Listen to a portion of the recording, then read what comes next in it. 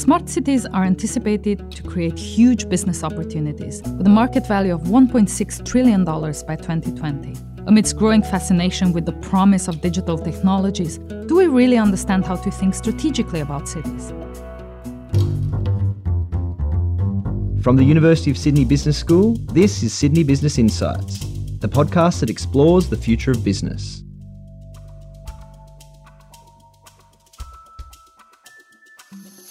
I'm Sandra Peter, and today we talk to Dr. Turan Alizadeh. Turan is an interdisciplinary academic based at the School of Architecture, Design and Planning at the University of Sydney. She researches smart cities, urban digital strategy, as well as policy and planning implications of telecom infrastructure with a focus on the national broadband network. Welcome, Turan, and thank you for talking to us today. No problem. Pleasure to be here. So, what are smart cities? Okay, that's actually a very difficult question because what I can honestly say is that there is no universally agreed definition for smart cities. So different people have different take on smart cities. Different cities have their own different take on smart cities. So it depends on who you are talking to. Smart cities might have very different definitions. When it comes to smart cities, we have to bear in mind that this is a concept that was coined by corporations. A smart city was not something that started by urban planners, urban managers, engineers, or even business people.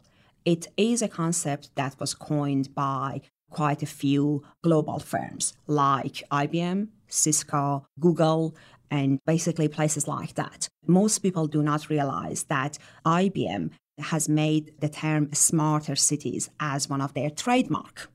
So you can't even use that term. Basically, they have the copyright of the term.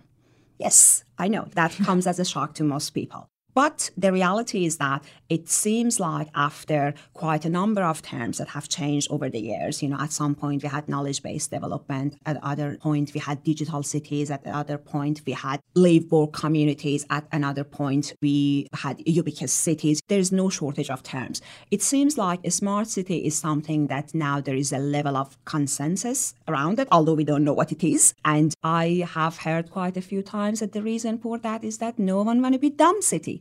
So let's go for smart. It is a good adjective to keep.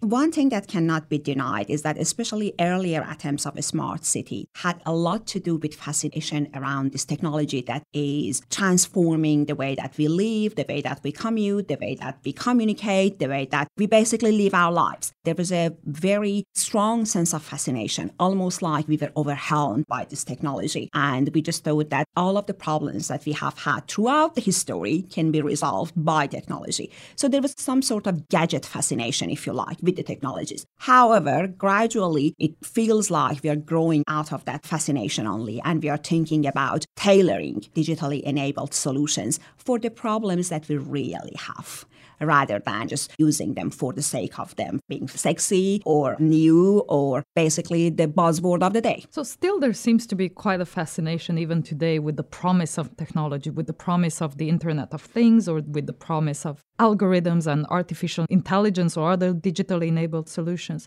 So to what extent are smart city initiatives today being led by strategic thinking or planning versus being led by the technologies themselves? As I said, the term was initiated by corporations, and they still play a very strong role in where it is heading. There are still major players in this debate, and they're not going anywhere. That's another thing that we have to be realistic about, because they are investing so much in it that shows that they are here for the long haul. One thing that I like to remind ourselves is that a smart city originally started as a niche issue.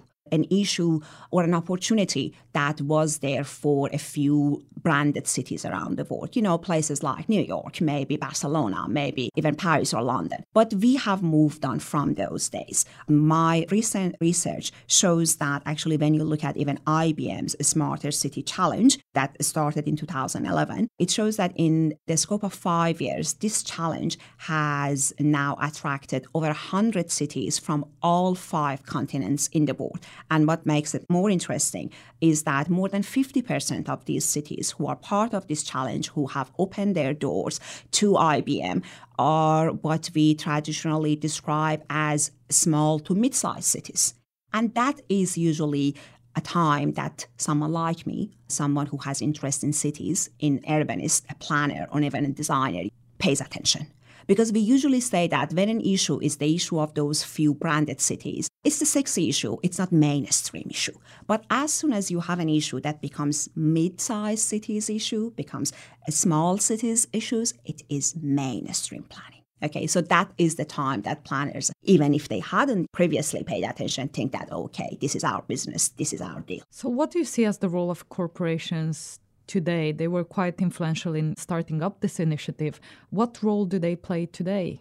They're not going away. Instead of wishing for a day that they disappear or they leave cities alone, I think that we should actually think about enabling and empowering our city governments to play a real role. Basically, start having what can be described as real private-public partnership, because that is what is missing in this business. What we have to acknowledge is that while we question the vested interest of corporations like IBM, like Cisco, like Google, we cannot easily dismiss hundreds of cities around the world who have collaborated with these corporations. The reason that these cities have collaborated, part of it might be like due to neoliberalism, to the concept of competition for the sake of competition, but it's deeper than that.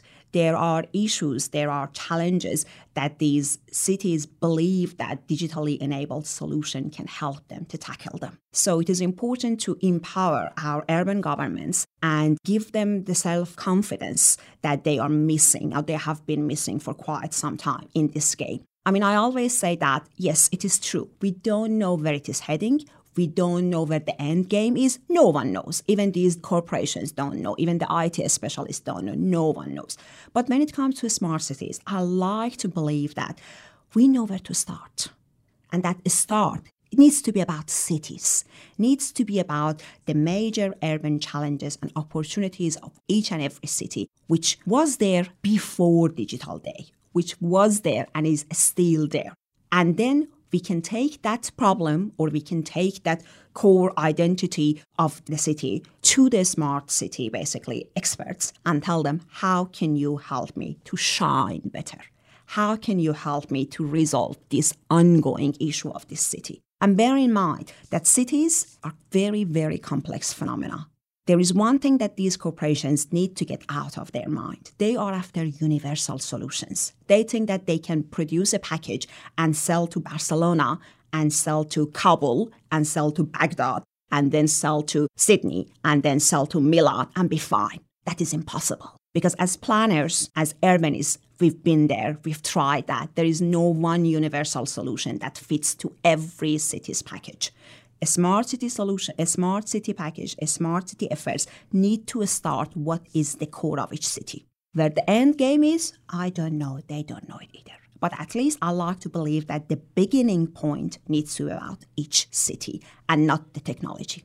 So how does urban planning come into this? And how can we ensure that some of these things that are emerging out of this trend will really stick rather than be this one-time solution that looked great at the moment but then went nowhere?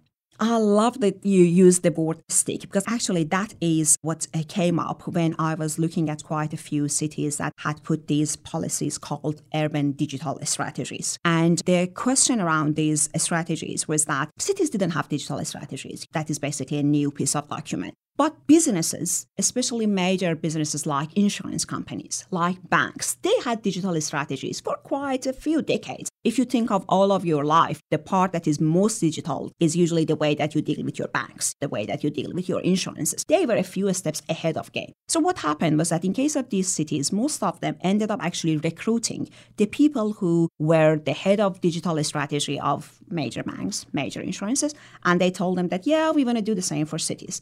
So those people were very smart. So what they did was that they got a copy of their digital strategy that was produced for Commonwealth, for Suncorp, for any of these major companies. And, instead of the word Commonwealth, they said, find Commonwealth, replace it with Vancouver, with Brisbane, we'll be fine. And the problem was that then you end up with these generic urban digital strategies, that the one that was produced for Vancouver looked really not much different from the one that was produced for Brisbane or the one that was produced even for New York. And that's the question, because these generic urban digital strategies are not going to stick to a city. So you might ask how we sort that out. I go back to my earlier point. It's about the core priority of a city. Just to give you an example, Vancouver's urban digital strategy was produced around the same time that Vancouver was working on a couple of other strategies. One that I love the most is what they called the greenest strategy. In this day and age, every city that can be compared with Vancouver has some sort of environmental or sustainable or green strategy. But they wanted to be greenest by 2020. Okay? They wanted to be number one in the world. So you would think that everything else in that city has to work to be greenest. The disappointing part was that their urban digital strategy did not have a single line on being green, let alone greenest. That is what I'm talking about. These urban strategies or smart city strategies not sticking to the context that they were produced for. You talked about greenest, and a lot of these narratives around smart cities are really positive narratives of promise of how great things will be. Is there a dark side to smart cities? They are positive because one thing that cannot be questioned about these corporations is that they know how to do marketing, don't they? And that's basically what they've been doing with the smart cities. The reality is that I don't think that there is anything that is completely white or black in this world. Everything is in the gray area. So when it comes to the dark side, of course there is a dark side. And the dark side is around the role of the corporation. There is such a thing as corporate smart cities that is known to be, whether we like it or not, the dominant, actually, practice of smart cities around the world. Even the European Union at some point tried to put funding and financial support behind their smart city initiatives. So in a sense, they wanted to compete with what was otherwise a very much corporate vision. But even look at where the European cities ended up. They actually ended up hiring the same corporate to do the job for them. So there is a question about if we are losing governance. And we're talking about elected governance. They might not be perfect, but at the end of the day, as citizens, at least in democratic societies, we have a right to get them in, to get them out. We have no right over corporations. There is a question if we are losing our elected governance to corporations, because there's been this idea and this critical line of a scholarship about cities losing their voice to corporations. We talked about, for example, IBM's Smarter City Challenge. The reality is that the beginning or the question that cities put forward for IBM might have been different. But in most cases, the solution was to buy this and this and this and that package of IBM. And what that usually means is that if you start your business with IBM, you're actually stuck with IBM for long term. So in a sense, there is a very serious worry about where is enough. Where is it that governance, and especially in these cases, there is a reason that we use the word smart cities, because we're talking about urban governance and city governance, the ones that in many cases, especially in mid-size and small-size cities, don't have the biggest financial resources. And that is why they actually open their doors to corporations, because they offer supposedly free services or free consultancy services. And the question is there a place that urban governance need to draw the line and say that this is the furthest that we are willing to open our doors and share our data and give certain corporations privilege? And this question has been asked more strongly in case of IBM and Google. IBM because of IBM's Smarter City Challenge and Google because of Google Fiber Cities. I assume that your audience might be familiar with the two cases, but I'll keep it short by saying that IBM was supposedly offering free consultancy services to the cities around the world, while Google Fiber Cities were about, again, supposedly constructing free telecommunication infrastructure, the fastest version ever available in the world, up to 100 times faster than anything that, you could dream of. So that's huge. And then there is a question about, okay, that sounds too good to be true. And they were too good to be true. The problem is that when is that core criteria for cities? And I've asked that question specifically in my research when I was looking at Google Fiber Cities, because it's too tempting to tell cities that do not go for free telecommunication. So it's about the criteria. And the criteria that I ended up basically putting together was about a very golden concept of equity. The cities need to have equity at the core of their dealing with corporations, whether it is about equity of access for their citizens, basically make sure that if it is about high-speed broadband access or if it is about certain digital facilities, digital services, it is something that will be offered to all members of the society, not necessarily the haves, not necessarily the better offs. Because if government is putting their hand or if they're basically making it part of their business, they have a responsibility to all of the citizens, regardless of the size of their pocket.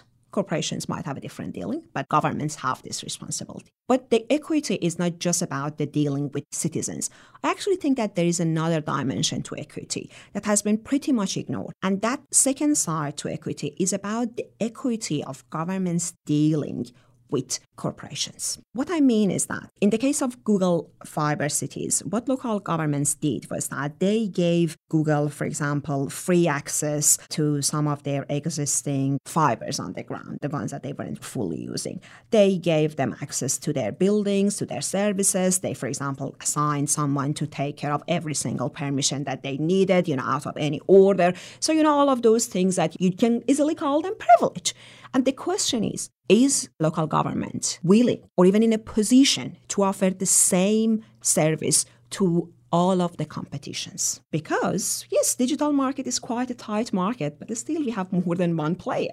Every city that Google Fiber entered, there were actually some providers. And remember, Google wasn't a telecommunication provider before Google Fiber. So there were the traditional telecommunication providers that were actually performing and working in these cities. And the question is that what sort of impact is Google Fiber or, for example, IBM, by selling their products to cities, are having on their competitions? And this is perhaps an impact that wasn't overseen before. Basically, local governments are impacting on the market in a way that they didn't intend by favoring one big corporations against their competitors. Is there a risk of this actually getting worse or cities not being able to respond to this anymore? If we talk about algorithms or artificial intelligence, for instance, we've got Amazon, Apple, Microsoft, Facebook, and Alphabet or Google really ahead of the race in some of these things and no real competition behind them. If we look at China, for instance, we have Baidu and Alibaba and Tencent so far ahead that they're the only ones in place to even offer some of these services. And in AI, for instance, the government, even in the US, is finding it quite hard to keep up the pace with that research.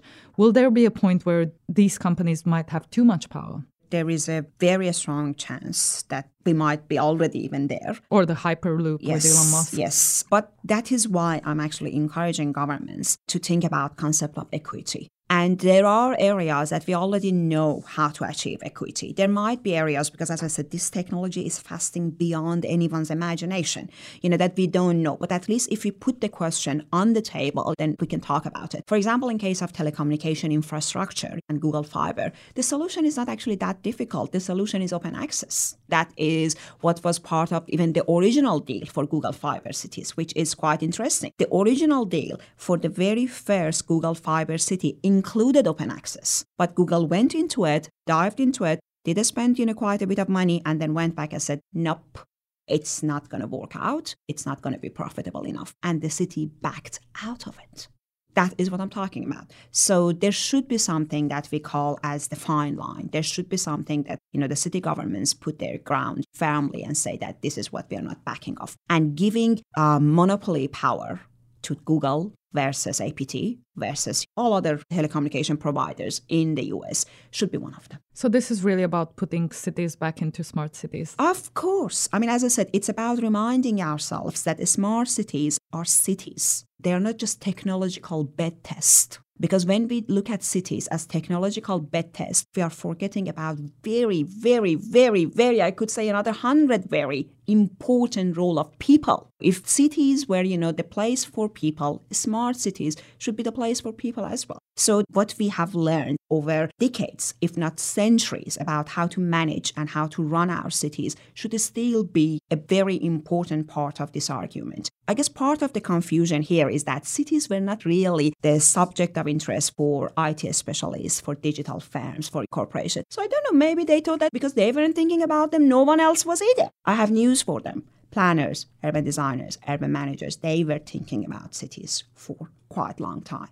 and they need to be part of this game. Part of the problem is that because of the very fast-growing nature of this technology, I think even planners have lost confidence in their role, and they have basically set the scene to be taken over by IT specialists. But then we ended up in some messy situations, like some of the out-of-scratch smart city projects in Far East Asia that look like something that comes out of sci-tech movie, somewhere that no person want to live. We're recording this in Sydney in Australia. So Sydney is a city with a lot of tradition. When will we know whether we're living in a smart city? Okay, that's actually quite an interesting question, but it takes us back to the very beginning of our conversation, because we talked about the fact that there is no universally agreed definition for smart cities. There have been actually quite a few different ways of measuring a smartification, if you like. But the problem is that every one of those measurements depends on the definition behind a smart city. So if you have a very technocratic definition of a smart cities, the technical success is what you are measuring for. And then you might lose sight of the importance of human capital, the importance of privacy, the importance of citizen freedom, and basically personal spaces in your smartification debate. If you account for a more multi-dimensional definition of a smart cities,